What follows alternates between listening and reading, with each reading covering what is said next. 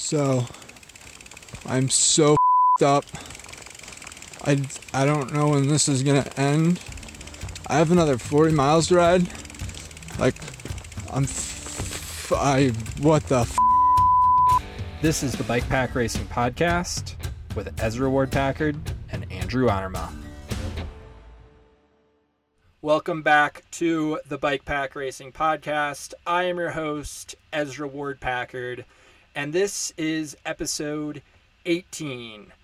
Our guest today has kind of stormed onto the bikepacking ultra endurance scene before this year. Never participated in any races. This year, he's been racking up some super solid results. A third place at the Stagecoach 400, and then another third place at the Westfjords Way Challenge. I forgot to say his name. Matt Páez. Matt, how's it going today? Very good. Surviving here in Bend, Oregon. It's like 90 degrees. Got out for a little bike ride this morning and keeping the legs up and getting ready for another 100-mile mountain bike race tomorrow morning, 5:30 a.m. Oh, damn. Okay. How long ago did you finish the Westfjords Way? Let's see. Stage 4 finished on January 3rd. So 2 weeks. Just 2 about. weeks? Okay. July 3rd. You said January there. July, right? Geez. Yeah, that shows. July 3rd. 2 weeks. Okay. And you're feeling pretty good, obviously, about to jump into a 100-mile mountain bike race. Is that how your body has been responding to these efforts? Or, like, is this normal for you? How are you feeling about just doing 100 miles full gas? Yeah, I wouldn't say this is normal at all. I had signed up for this months ago, and Westfjords Way was already on the calendar, but I figured why not just take 2 weeks off and then go test the legs with a little intensity and see how it goes. Yeah. Nice. Doing my classic internet stalking, popped up a few mountain bike results, a few cyclocross results. Let's wind the clock back. How do you get into cycling? How do you find yourself doing these crazy bikepacking races? Yeah.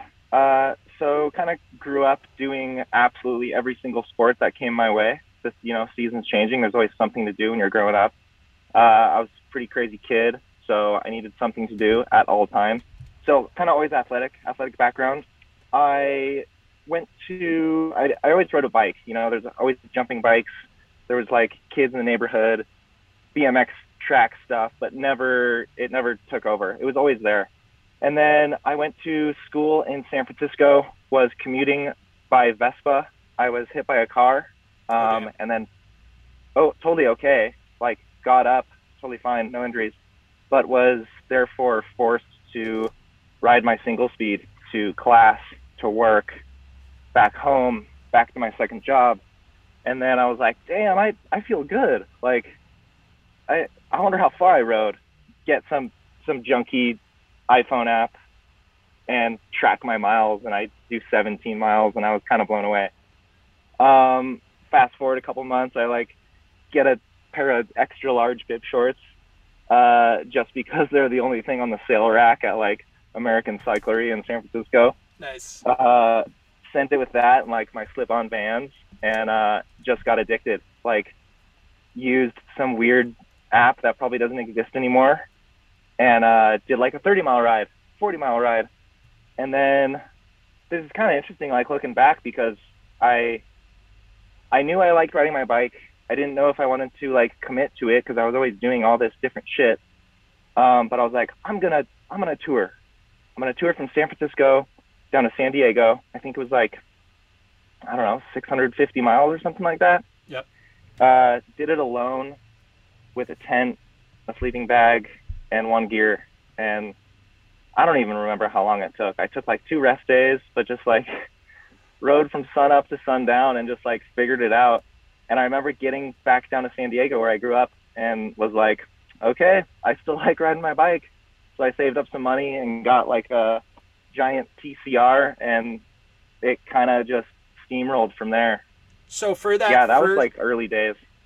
So for that first bike tour, you said single speed. What was the gear setup? Because I'm thinking back to Andrew's kind of introduction to long distance bike travel, and he also was on a single speed and literally just had like a camping backpack where he would just shove all of his stuff. And I love that, like I never did that. I had panniers and a rack when I first started, but just the idea that it is as simple as get a backpack, throw some stuff in the backpack, start riding somewhere. It doesn't have to be from San Francisco to San Diego. It could just be to a state park 20 miles away, but the entry point, sometimes it seems like it's so high to get all the gear, but really you can just grab a backpack, throw a sleeping bag in it, and rough it, and that's all you need. So like, what was that setup on the single speed?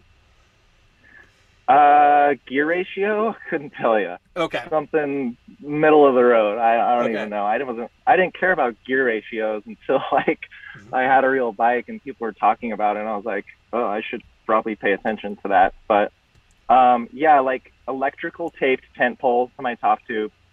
I did install a rear rack, and I had some fabric pannier bags, literally stuffed, like seams ripping. Didn't necessarily overpack, but like just huge sleeping bag, like just unnecessary stuff. Like, I don't know, a huge sweater. Like I wasn't thinking about gear. I was like, I got a sweater, got my sleeping bag, and it's not going to rain because it's California. So there was nothing to worry about. It was just like t-shirt, bibs, the road. Nice. Love it. How many years ago was that? I think that was like 2013. Okay, so 9 years ago or so. Yeah. So after that trip, you realized that you love cycling. Like, what was the next step? Did you start getting into racing right away, pursue more long distance stuff? What did that look like? Yeah, pretty quickly it turned into racing. I was always infatuated with bike racing. Like July, it was like, oh, the tour's coming on. I forgot about it. Like I forgot that exists.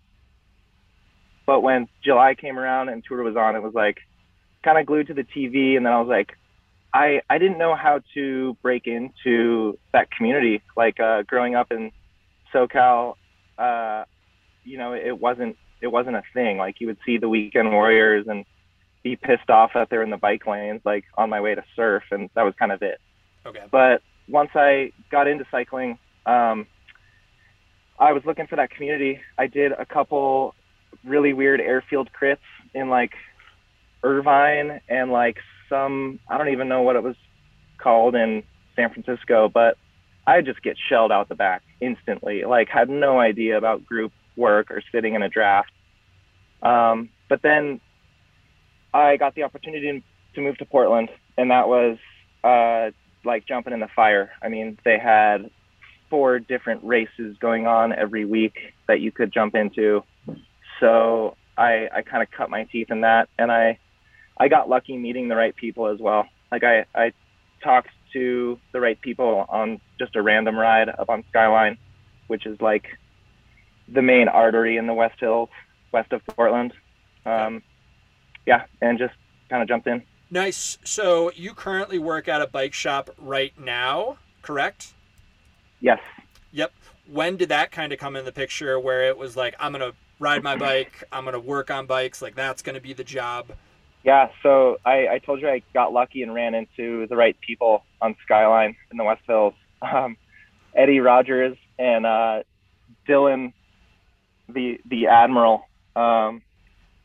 They were longtime Portland dudes. They were super tied in with the road racing. They started JVA, Jens Voigt's Army. They were kind of like the early days of like Portland, like comic relief but serious road racing group. Okay. Some people may know about JVA. They had wild kits and ripped off Map High stuff. But I met these dudes and they basically offered me a job. They were like, don't go to UBI. I'll teach you all that shit. And they were like, send me your resume. They worked for this company, Velotech, and I started just assembling bikes in a warehouse under Eddie. And from there. Kind of escalated from there. Nice. Yeah.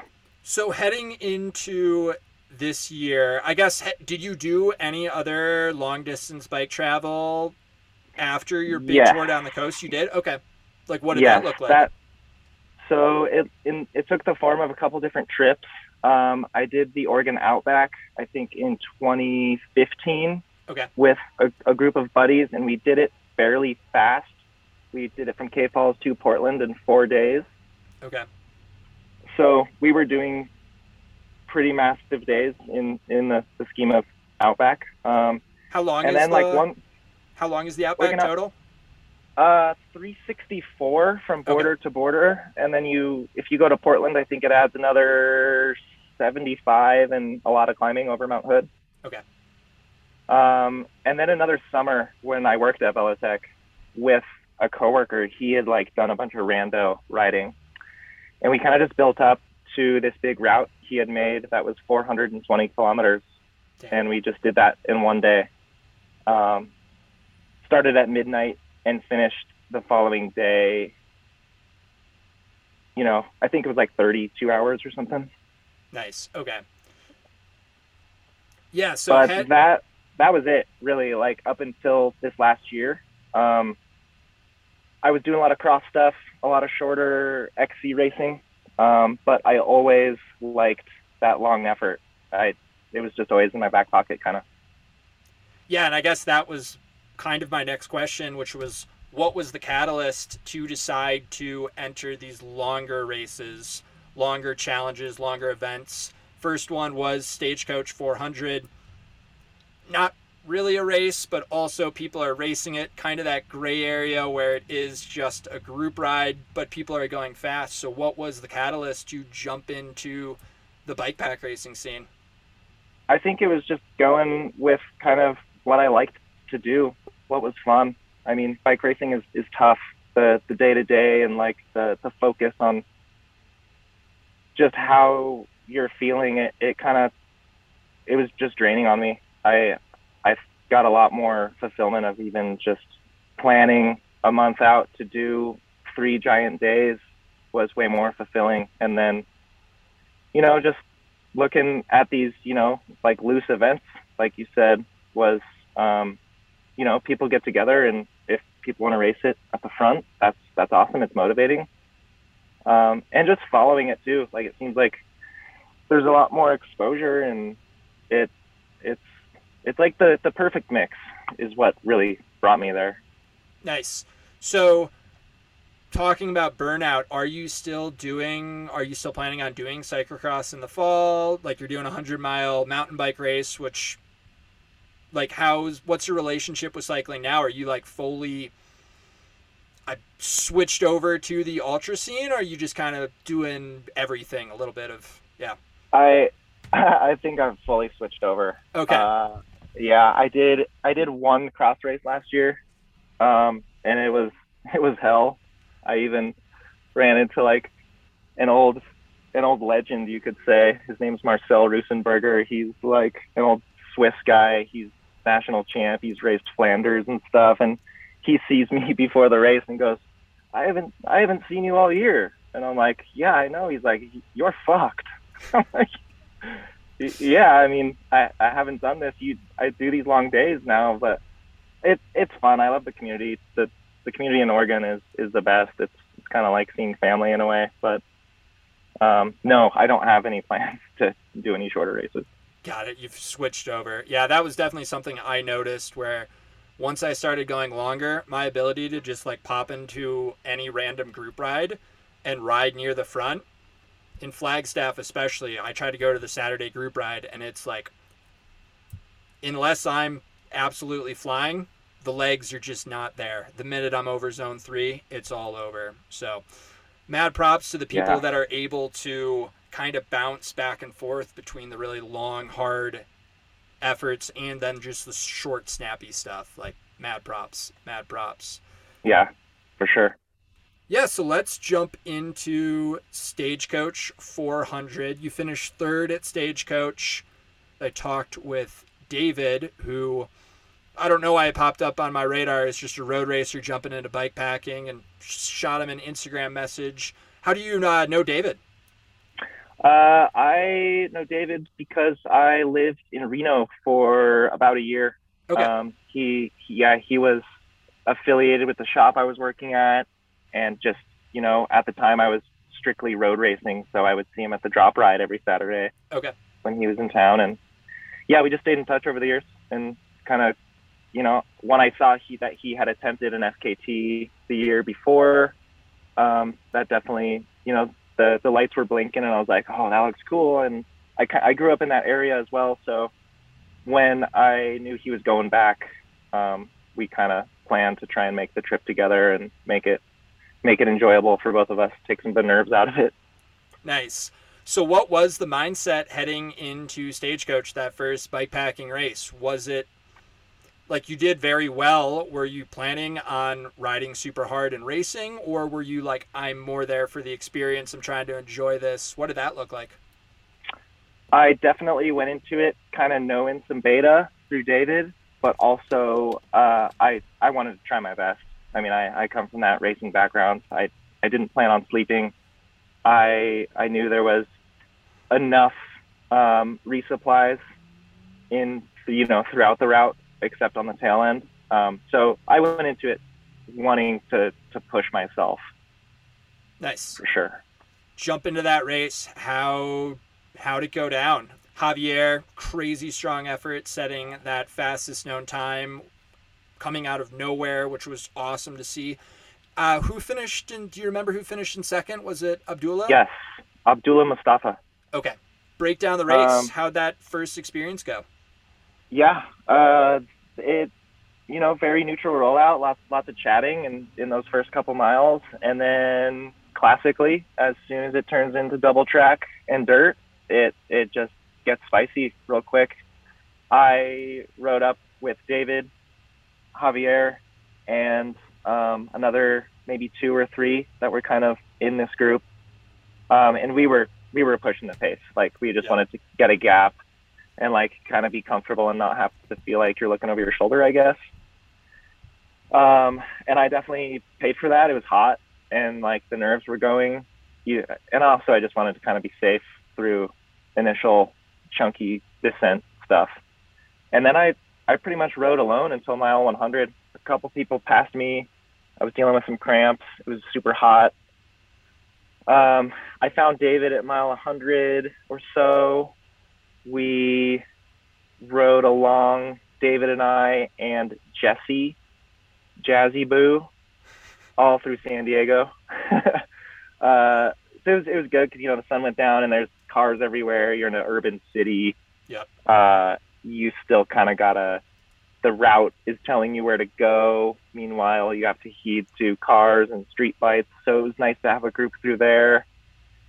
And then David and I just continued on through the night, I didn't look at tracking whatsoever. I was purely going by feel. I didn't care about the placements whatsoever at that point. Just trying to stay comfortable.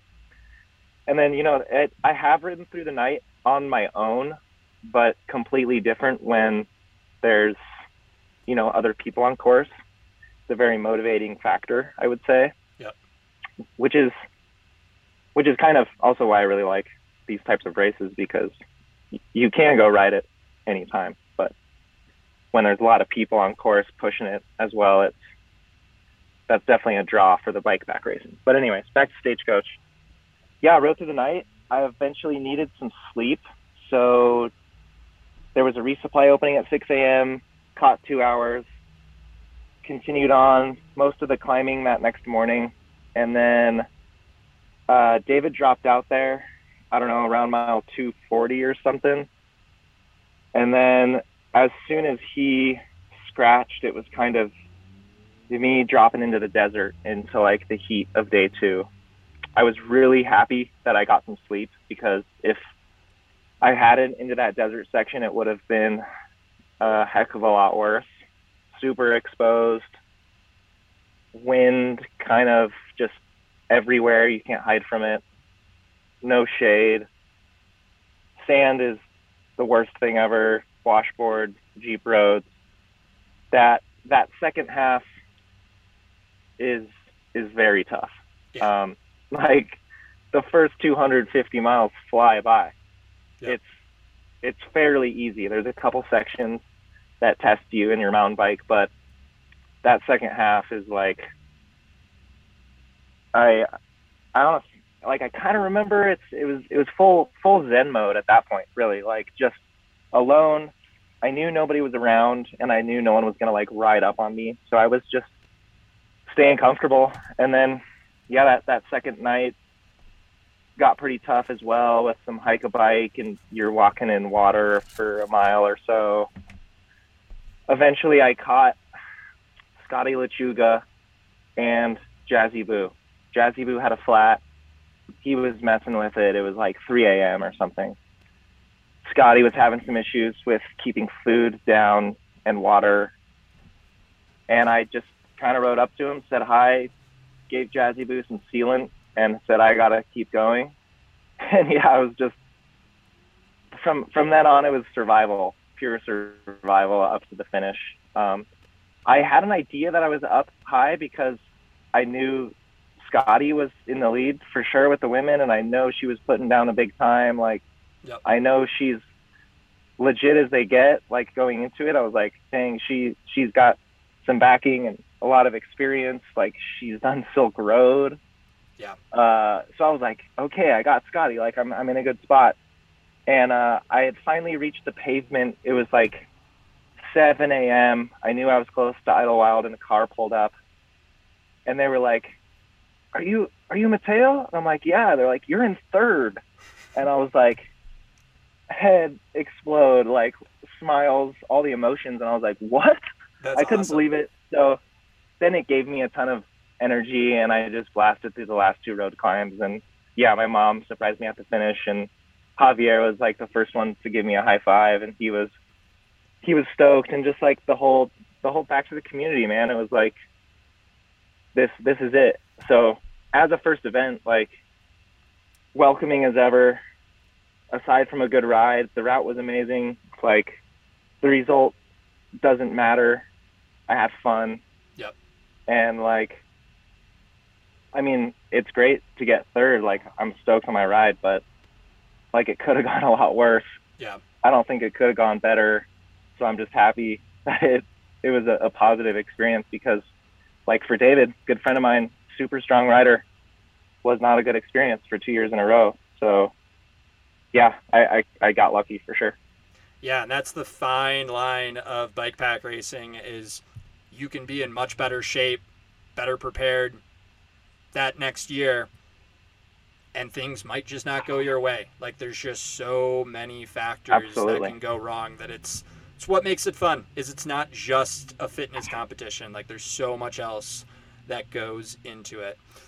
So finishing Stagecoach 400, was Odyssey of the Vog on the radar already, or were you just hooked, like, I want to do something else this summer? It was, yeah, it was kind of on the radar. Okay. Having met Ben Handrick and Abdullah, who are both Oregonians, Ben just threw the offer out there, like, come do Odyssey. So, you know, it's just an internet search away, and you've got all the data on the route, and Yep. who's done it and what's what. And yeah, I just, you know, plugged it in to my calendar and was like, that fits perfect. But yeah, I mean, very quickly, once I did Stagecoach and had that experience, instantly I was back home, like, okay, what can I plan for next? So you were hooked after that Stagecoach experience. That's awesome. Oh yeah, most definitely. So talk about Odyssey. Here's an example, I know for you, of a bikepacking race that did not go very well. I don't remember what I was doing that weekend, but I wasn't able to dot watch as intently as I normally do. And I saw you reached out earlier, and I was keeping an eye on you, keeping an eye on kind of everyone. Once again, like, that Oregon scene, Oregon Pacific Northwest scene, a little bit foreign to me. Like, haven't been out there, so I don't know the terrain, don't know all the riders. Talk about Odyssey. Yeah, so Odyssey of the Vog is Valley of the Giants. Okay. aptly named after a region, I think, that is in the Sayusla National Forest. Forgive me if that is wrong. I think it's Sayusla or Tillamook, one of the two. But it is an old growth section with just these massive trees. Okay. But the route goes up and over the Oregon Coast Range, which is very steep. Tons of logging activity from, probably 30s and 40s. Okay. So these roads are carved in, very old, very steep, not a lot of traffic ever because they just go to nothing. Yeah. But the creator, Ben Handrick, built the route with a friend of his, Seth Dubois, and it's a real challenging one. Even if the weather's good, I think the climbing would get you, but for that particular Grand Depart weekend, it rained for 2 days straight. Oh, damn. Okay. Cold, up at the high elevations, followed by 2,000-foot descents back to valley floor. So it was like overheat, descend for 20 minutes, do it again, mixed with 60 miles riding north on the coast with just gale force headwinds. It wasn't the most enjoyable. I think like 5 people finished. Oh shit. Okay. Out of close to 40, I think, starters. A war of attrition race, and it's 350 miles or so. Yeah, 350. Okay. And are these miles like the road conditions? Are they like super rideable, gravel, bring a gravel bike, or mountain bike recommended? Does that also play a factor? It's gravel bike all the way. Okay. There's some good mix of pavement, but there are some chunky climbs, but definitely gravel bike. Nice. And so where in this race did you end up pulling out? Let's see. I pulled out like 12, 13 hours in, kind of the midway point, which is the last resupply as well before kind of heading into a stretch of 100 miles of zero resupply opportunity. But it was mile 215, I think, in Tillamook City. The sun was down for about an hour. I was saturated, cold, had cool hands for 10 plus hours. It's all about managing lows. I've learned over these couple events, and the lows never improved. So Okay. It was, I was going the route where I was going to get a hotel room in Tillamook City and just finish the ride the next day, get an opportunity to dry out, kind of forget about a result or whatever, just enjoy the ride at that point. But Memorial Day weekend on the Oregon coast, every single hotel room was booked. Okay. Made a few phone calls, nothing, and then was able to hitch a ride with another rider, Steven, who rode to Tillamook as well, and then pulled the plug. But it was smart. It was a smart decision, like I give it up to the dude Tom, who continued on and rode through the night with not too much gear, but he was gung ho, man. He was excited, and he crushed it. So good for him.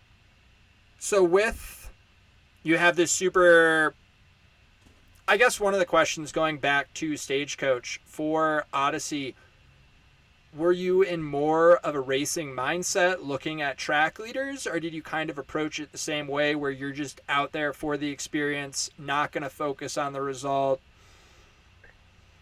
Yeah, that's actually a great question. I think I psyched myself out a little bit because I was riding that high of like getting a result for sure. And like there were so many trials and tribulations of getting down to the start of Stagecoach. Like my bike didn't show up almost in time from my flight to Reno, and like just the travel as well, and like staying in a crappy hotel the night before. I think the fact that I could drive 2.5 hours west to the start in my van, sleeping in my comfortable bed, and then start a race and ride back to my van and sleep again sounded great. Like I didn't have to worry about where I was going to get some sleep after a huge 400-mile effort. Like all the things were in place.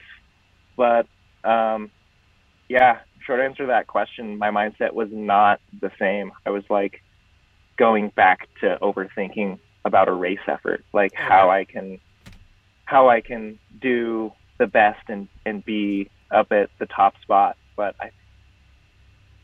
I think with this last event, the Westfjords Way too, is like going in, just have fun, enjoy it. And I think there's a lot of payoff there, just for so many reasons. I mean, I'm sure you could agree on that, because psyching yourself out wastes a lot of energy, and stressing about things, it doesn't matter. It's still like what I know how to do at the bare bones of it.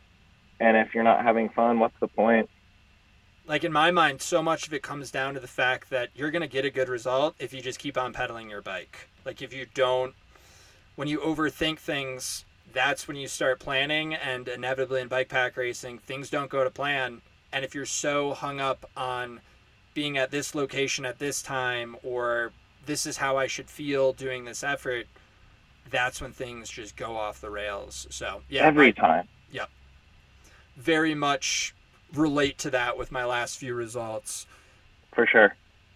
Westfjords Way, that's a little bit more, definitely a bigger commitment than Odyssey, where you can just like drive the van. Have you raced internationally? Like how'd that one come on the radar, and what was the motivation about taking the trip over there? Because super cool first time event.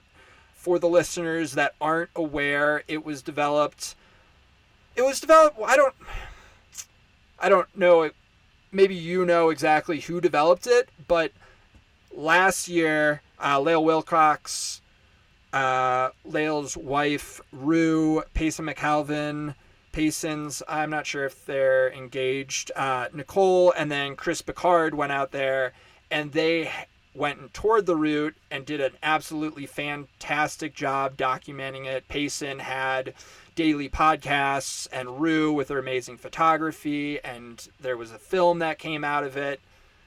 Fast forward a year later, and it was, once again, this kind of gray area where they call it a challenge, but I'm guessing people were riding pretty hard. There were results at the end. You finished third out of the men, got a super sick trophy out of it. So, winding back, do you know who developed the route? Yes, I believe it was Chris who kind of put everything together on a map. Okay. And was familiar with these roads working. Then a American dude named Tyler Wacker, who is one of the owners of Cycling Westfjords, okay, as well as the Westfjords Way Challenge. Tyler was the first person to ride the route in completion. He is a major part in organizing the race. He initially moved there as a student for the university there in Westfjords. And he, on that trip with Lael, Rue, Chris, Payson, and partners, everyone involved, Tyler and Lene are two of the co-race organizers, directors. Okay. They met them on the route. Lael and Chris had this idea, while they're all together, there should be a race here. There should be a race where there's these cultural spots that you can essentially clock out of or gain points for stopping at. And Tyler and Lene were there, and that idea came up, and they literally grabbed it and put all of the balls into motion with sponsors, website, getting racers, creating some scholarship funds for BIPOC racers, and it was a super amazing first time event for first time organizers as well. Yeah, it was kind of a big group project essentially, from what I got, and that place is next level. I mean, the word epic, I feel like gets thrown around a lot, but epic is like the way to describe that region, that country as a whole too. But yeah, I initially met Tyler. This is a pretty funny story. I met Tyler Wacker over Craigslist selling a bike. He was touring across the States like over COVID. He got accepted to this university in Isafjordur. I sold him this rock hopper that I'd painted with surly fork, all these racks. I had built it up to like ride up the ski hill to go ride to ski type thing. Nice. He bought it from me because he's like, oh, this is the perfect bike. I'm moving to Iceland. I want to tour from Keflavik Airport all the way up to my school in the Westfjords. So we coordinated tons of emails, tons of back and forth while he's touring across the country. I ship him the bike to Boston. He doesn't even open the box and then flies to Reykjavík with it to then tour like, I don't even know, 2,000 kilometers up to the school he's going to. Damn. So instantly I was like, this guy's psycho. I gotta be friends with this dude. And he's, riding my bike across Iceland to go to school, like without even opening the box and trusting me and all this stuff. So fast forward a year or so and, he's organizing this huge race, which is right up my alley with some ultra endurance, super long stages. And when all that media came out in the release of the race, I was like on the line with him instantly, like, hey, I know this is going to be popular. Can I get an entry? And just pulled the trigger right there. Hell yeah, that's awesome. Super cool. Yeah, let's dive into the race, dive into the experience. It seems like you were in Iceland a few days before, hanging out in Reykjavík. Go into it, man. Yeah. I don't really have a question. Tell me about it. Yeah, I'm dude. fascinated. I've followed Chris Yeah. for years. Back when I was a film student, watched some Icelandic films that were filmed in Iceland, and it just seems like one of those places that is absolutely otherworldly. So talk about it. Yeah, otherworldly for sure. So I flew in like 8 days before the race starts. Tyler Wacker also owns and operates the only bike shop in the Westfjords region called Westfjords Bikes. It's in Isafjordur. It's in an old fish freezer, like right on the docks. Oh, damn. Okay. You open up, you open up the slider door and you just have views of the fjords, and you can see the one plane a day come in and all the fishing boats unloading whenever they're at the dock. But this bike shop is amazing. It's like a labor of love. As soon as summer starts, all the locals there, them, their families, all have bikes. They ride bikes around town to do whatever, no school, it's summertime. So he's got business, and all these bikes get snowed on or left outside, or they're living on the ocean, so they need cables and housing and chains probably every 6 months. Okay. So I went over there a couple days early, worked with Tyler in the bike shop, met a bunch of locals. Nice. It was so great. It was the best bike shop work I've done in a long time. Like, it was so cool. We're only open from 4 to 6 p.m., but like 2 hours and like a dozen locals come in needing their bike tuned up. Okay. That's awesome. But then the race, it was cool being there early, like the hype of all these people coming from all around the world to this tiny 2,000 person village in the north end of the Westfjords. It was electric, man. Like, all the men and women there, we stored all the bikes in bike boxes in the fish freezer bike shop, and it was kind of the hub. But yeah, the race started at like 7 a.m. and there was all these townspeople there in this little city square. I didn't know how it was going to play out because this race had some interesting rules. Yeah. Yeah, real quick. Can you just go into the uniqueness of this challenge? Like, what was the structure of it, the distance? I know there were 4 stages. Kind of talk about that, because it definitely wasn't, it's almost like a gravel stage race in a way. I think that would be like the, what's the name of the stage? It's the Oregon coast. What's the name of that one? Yeah. It's the Oregon Trail gravel grinder. Yep, the Oregon Trail gravel grinder, which is one of the first very popular gravel stage races. So yeah, just talk about like the structure of this race before we really dive into it. Right. So 4 stages. Every stage had mandatory cultural connection stops. So the organizers would set up a flag that was marked, depending on the stage, very easy to find. But you essentially had to stop at 2 of these cultural connection spots every stage. But there were upwards of 6, sometimes more opportunities for these stops. These cultural connection sites were historical landmarks, museums, hot pots, which are the geothermal hot pools, cafes, and like the cafes were always kind of a mix of not just a straight up cafe. In Iceland, these places were so remote, it was like cafe and thrift shop, or cafe and bed and breakfast, or like a full blown restaurant and gas station. But everything is so remote there that like they kind of needed to implant some resupply options. So some of those cultural connection sites were food resupply stops. Okay. But it was definitely something that I've never had to do in a race. But it definitely played an important part in experiencing that region because it's so low traffic. It was a good opportunity to stop and get out of the wind or the rain and warm up because it was, 45 degrees Fahrenheit the whole time, sometimes colder. So yeah, that was a factor, but it was also a race. It definitely wasn't your typical bikepacking race scenario. From day one, like a road race team or a gravel race team from Reykjavík, they were hammering. They were really good at riding in the wind. They were all pretty sizable dudes.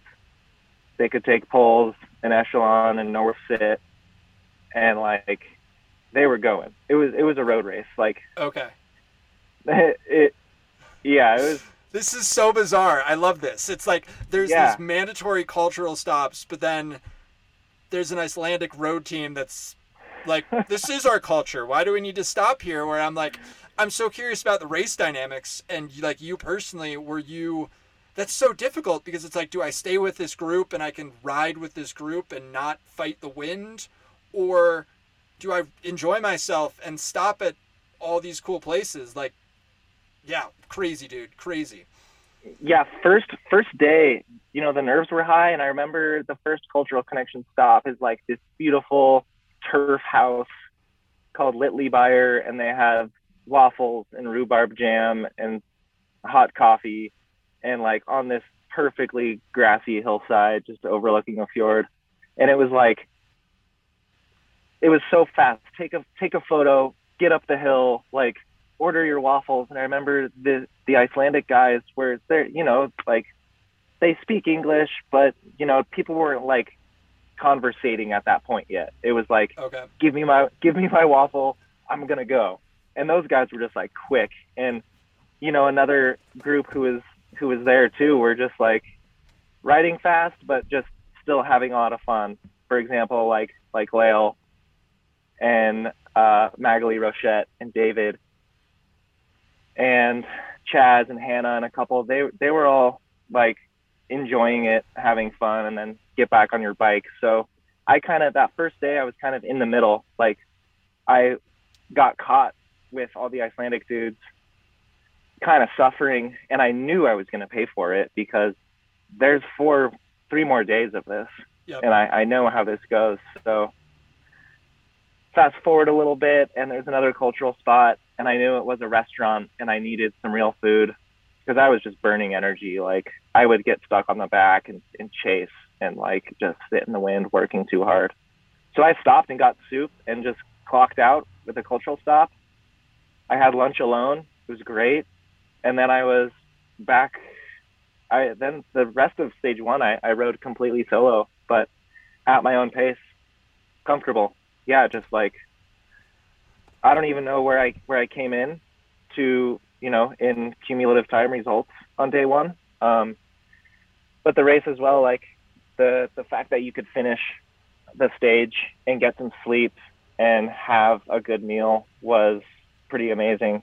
So definite recovery.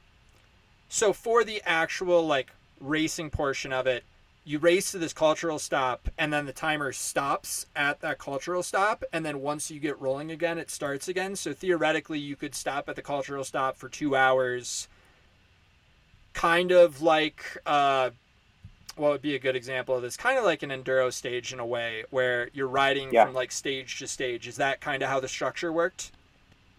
Yeah, definitely.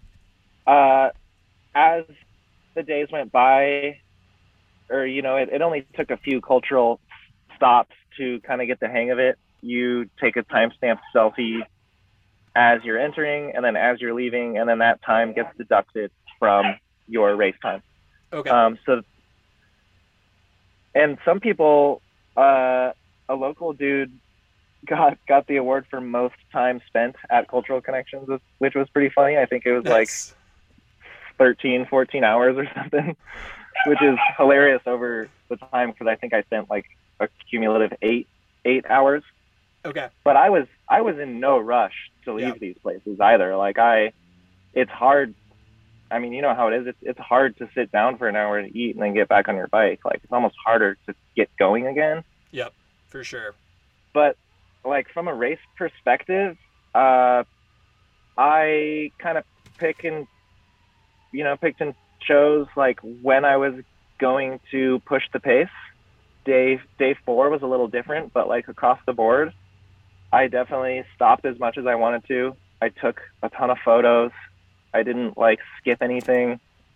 I enjoyed it thoroughly. It was amazing. But then to like ride this amazing route, get timed, and then also kind of like race some old Euro dudes, it was super fun. And it's crazy that was the climate within the race, right? It is this like cultural experience, because I was following along the race and I did not look at results once, right? I don't know if you guys had track leaders. I was not paying attention to that aspect at all. I was on Instagram watching your stories, watching Lael's stories, watching Rue's stories, watching Hannah's stories, who's been on the podcast before. Like, there was just so much like good content that I really did feel like I was in a way at the race. And I'm like, this is such a cool concept, because I feel like one of the really big discussions happening in bikepacking is that balance between just like racing and experiences. And obviously I'm the host of the Bikepack Racing podcast, so I really love the racing aspect of it.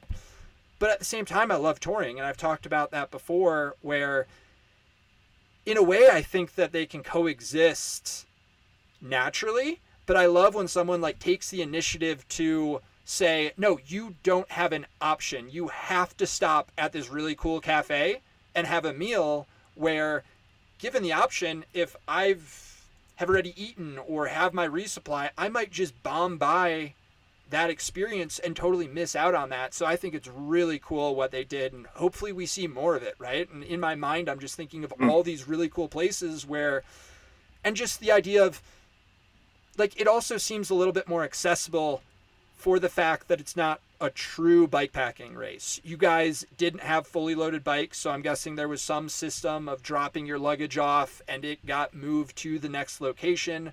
So you're riding an unweighted bike, which allowed you to do these massive distances. You got to sleep in a bed indoors every night, and so you just get to have this like really cool experience.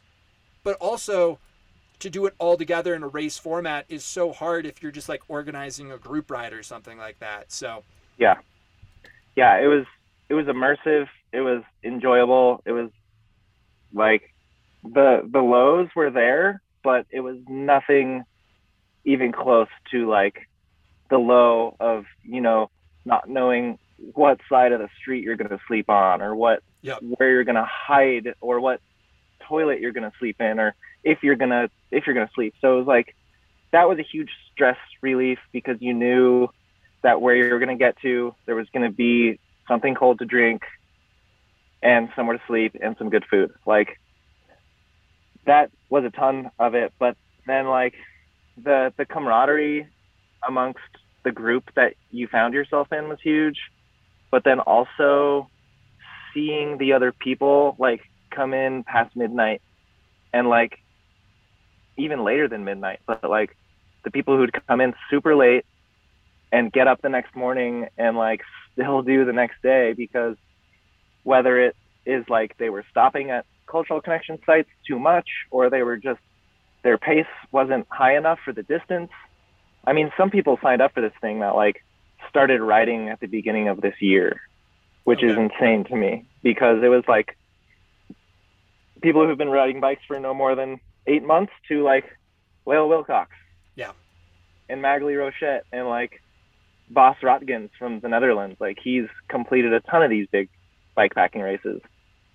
So, like, to sit down with people who are, like, super fresh at dinner and talk about how amazing their day was or how insanely shelled they were, it was, like, so cool to just kind of share the smiles and all the laughs about, like, the birds attacking you and shit like that. Like, it was Iceland, so there's all this weird stuff happening, and, like, it was just insane, but so cool and special to get to be a part of it. It's crazy talking about it, because I've kind of just, like, come back and I'm back in my own back to work shit. Yep. So yeah. You kind of just glossed over birds attacking you. Details, please. What kind of birds attack you in Iceland? I know that's a thing with, like, magpies in Australia that I've heard old teammates talk about. Icelandic birds attacking you? Please elaborate. Yes, I'm pretty sure it's the Arctic tern. They are a more athletic seagull, I would say. More athletic seagull. I like that. Yeah, they're ground nesters. They're super territorial, but if you go, I mean, the course was filled with different changing landscapes, but anytime you were in kind of like this somewhat lush farmy valley, they were on each side of the road, and as soon as they hear you roll through, they pop up into the air squawking like pterodactyls and kind of fly in front of you, fly above you, and then dive bomb your helmet. And they don't do much, but they'll just run into you and then fly away. Damn. But they're constantly there. So, like, as soon as I heard about that happening, I was told, like, you'll see the shadow above you and they're going to dive bomb you. So it was like, anytime you see a shadow in the road, it was like, all right, get out of the saddle, or, like, cruise across the lane so they can't get your helmet. But I think it's bound to happen at least once. I feel like everyone got an Arctic tern, either dive bombing or shitting on you.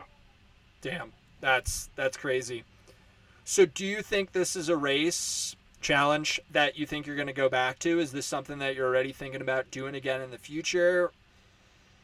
Yeah, I think so. You think so? I think so.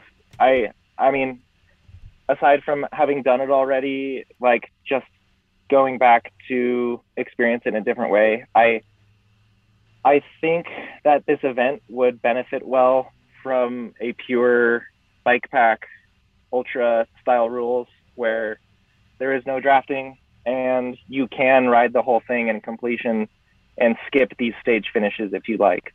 Okay.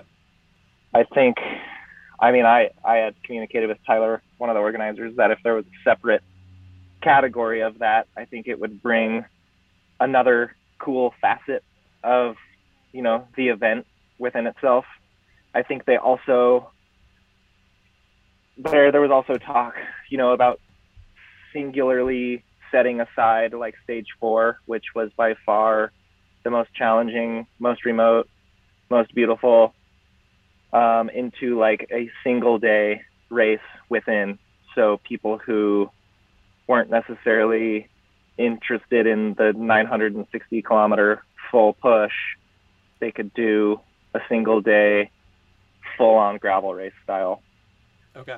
So, I mean, the the things are in place, and it's so remote, and it's kind of anything's on the table. And I believe that Iceland and the Westfjords in general are super stoked on bicycle tourism coming there because it doesn't burn any gas, and cyclists like to spend money on food and drinks. So it brings a lot of money to these tiny little businesses that are, you know, like impossible to get to 6, 7, 8 months out of the year, I'm pretty sure. I mean, that place is so far out there that in the summer months, I think they can really benefit from these types of things happening. Very cool. Is this, obviously there was the group last year that toured it. They did have a lot of like know-how. Chris has spent so much time in Iceland. Is this a route that an individual could tour by themselves, fly into Iceland and just kind of do it during those summer months? Is it that accessible, or does it take a little bit more logistical know-how? It is very accessible, actually.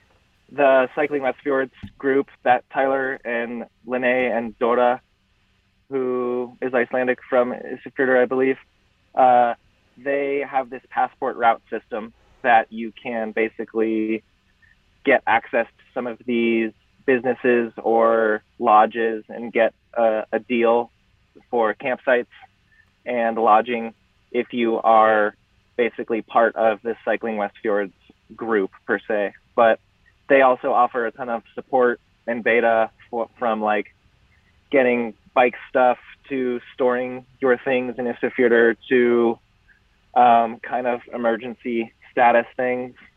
A group of 7 was from Minneapolis was touring the route the week before the event started. Nice. And, you know, like a big storm rolled in out of nowhere and they needed some beta on like how they could safely get over this mountain pass. So there is kind of a fine line of like, you could totally go and wing it, but like you are in Iceland, you are remote, crazy shit happens constantly in terms of the weather. So Cycling Westfjords is in place to kind of be support for that. Yeah. But yeah, it's open to anyone, but getting that little bit of help from that group of stoked cyclists and race directors now and just locals, it's a trustworthy group there for sure.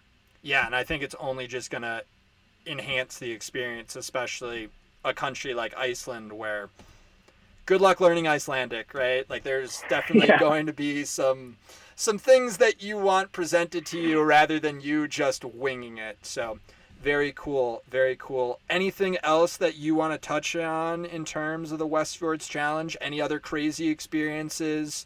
Oh, here's a question I had. So you're talking about this Reykjavík road team just kind of crushing it. You still managed to finish in 3rd place. Like, how do you pull that off? What was the racing dynamic that let you have this awesome result? Yeah, so I mean, like throughout, it kept saying I was in like 8th or 9th place going into like stage 3 and 4.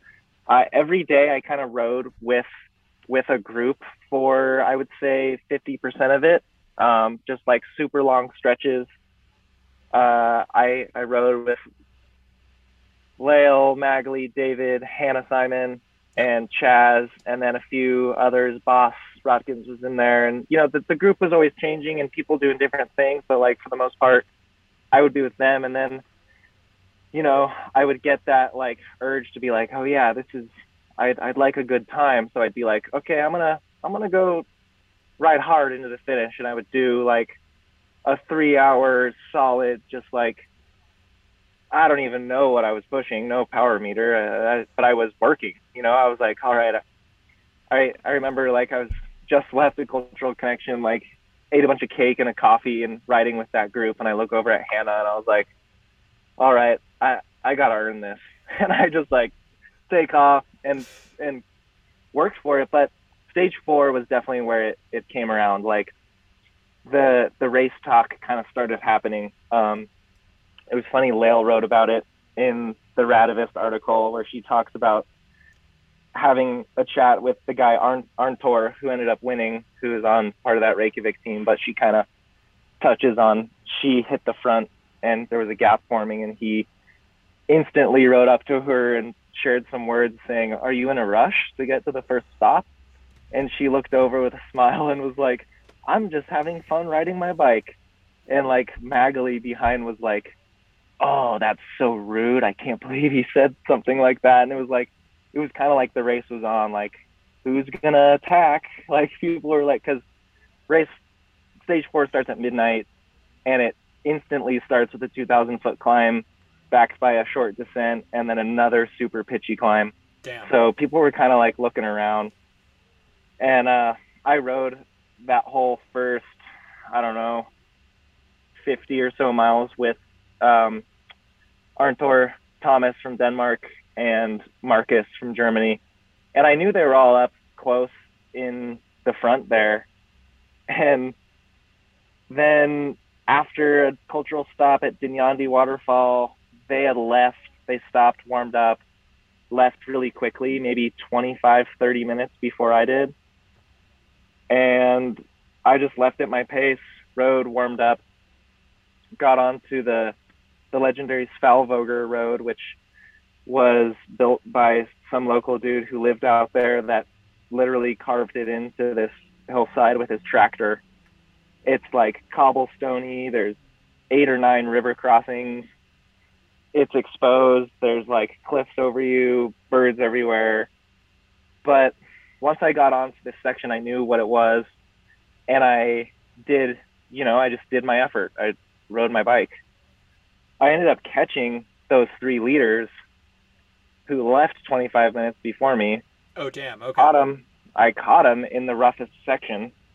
I don't know what pace they were riding, but they were always riding strong. I caught them and then ended up kind of riding harder once I caught them, because they were like, "Oh, shit." So everyone was kind of like, there was no room to make moves. It was just really tight on a cliff, wind. And then as soon as we turned this peninsula, the wind changes as soon as you change direction too. And there was kind of tailwind. And there were these super steep, pitchy climbs and descents.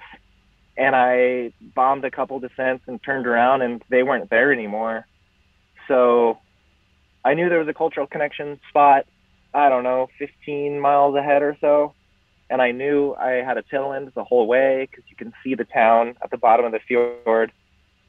At this point, stage 4, I'm kind of aware, like, oh God, I'm going to have to ride all the way down as far as I can see where the fjord ends. I know the town's at the bottom, because they all build those kind of bigger little town villages at the bottom of the fjord to hide from the weather coming off the ocean. So I put my head down and just go. And this was like the classic race scenario where I was like, oh, I'm going to get some time. I was like, Yep. Tailwind, the road's improving. I'm off this crappy tractor road. And I get to the cultural connection, and it's early. They haven't opened yet, but I still take the photo because the flag's there. I was probably there for 5-10 minutes, have a coffee. I'm sitting there, and Thomas, Arntor, and Marcus come in, and Marcus is instantly pissed off at me. He's like, "Why did you attack?" I was messing with my computer. He was upset. He's like, if you did that in Germany, you blah blah blah, get kicked out. And I was like, well, I mean, this is a race. Like, I didn't even have a response. I was just like, okay. But he was pretty mad, and I don't think the other guys were too mad, but he was also like, the one thing I remember that he really said passionately was, if we really wanted to, we could have caught you. We didn't care. Like, I was like, huh. But at the end, at the awards thing, day 4, and I think I won day 4. I passed them, and after that last cultural connection site, I did the last 2 climbs, like, into headwind. It was pretty tough, but I knew I was close, and I just found that zen. My legs didn't hurt. I like rode through it, and I was just happy to like complete that loop, because I knew it was close. There's like that, you just get an extra push every single time. Nice. But yeah, that last day was when the real kind of race feelings came in, because I saw those dudes who left and I knew I was feeling good, and I knew the hardest part was still to come. So I was like kind of fired up about doing the race thing again. But it was like, it was the perfect event across the board because it wasn't all race all the time. But back to that idea, the Reykjavík team was motivated.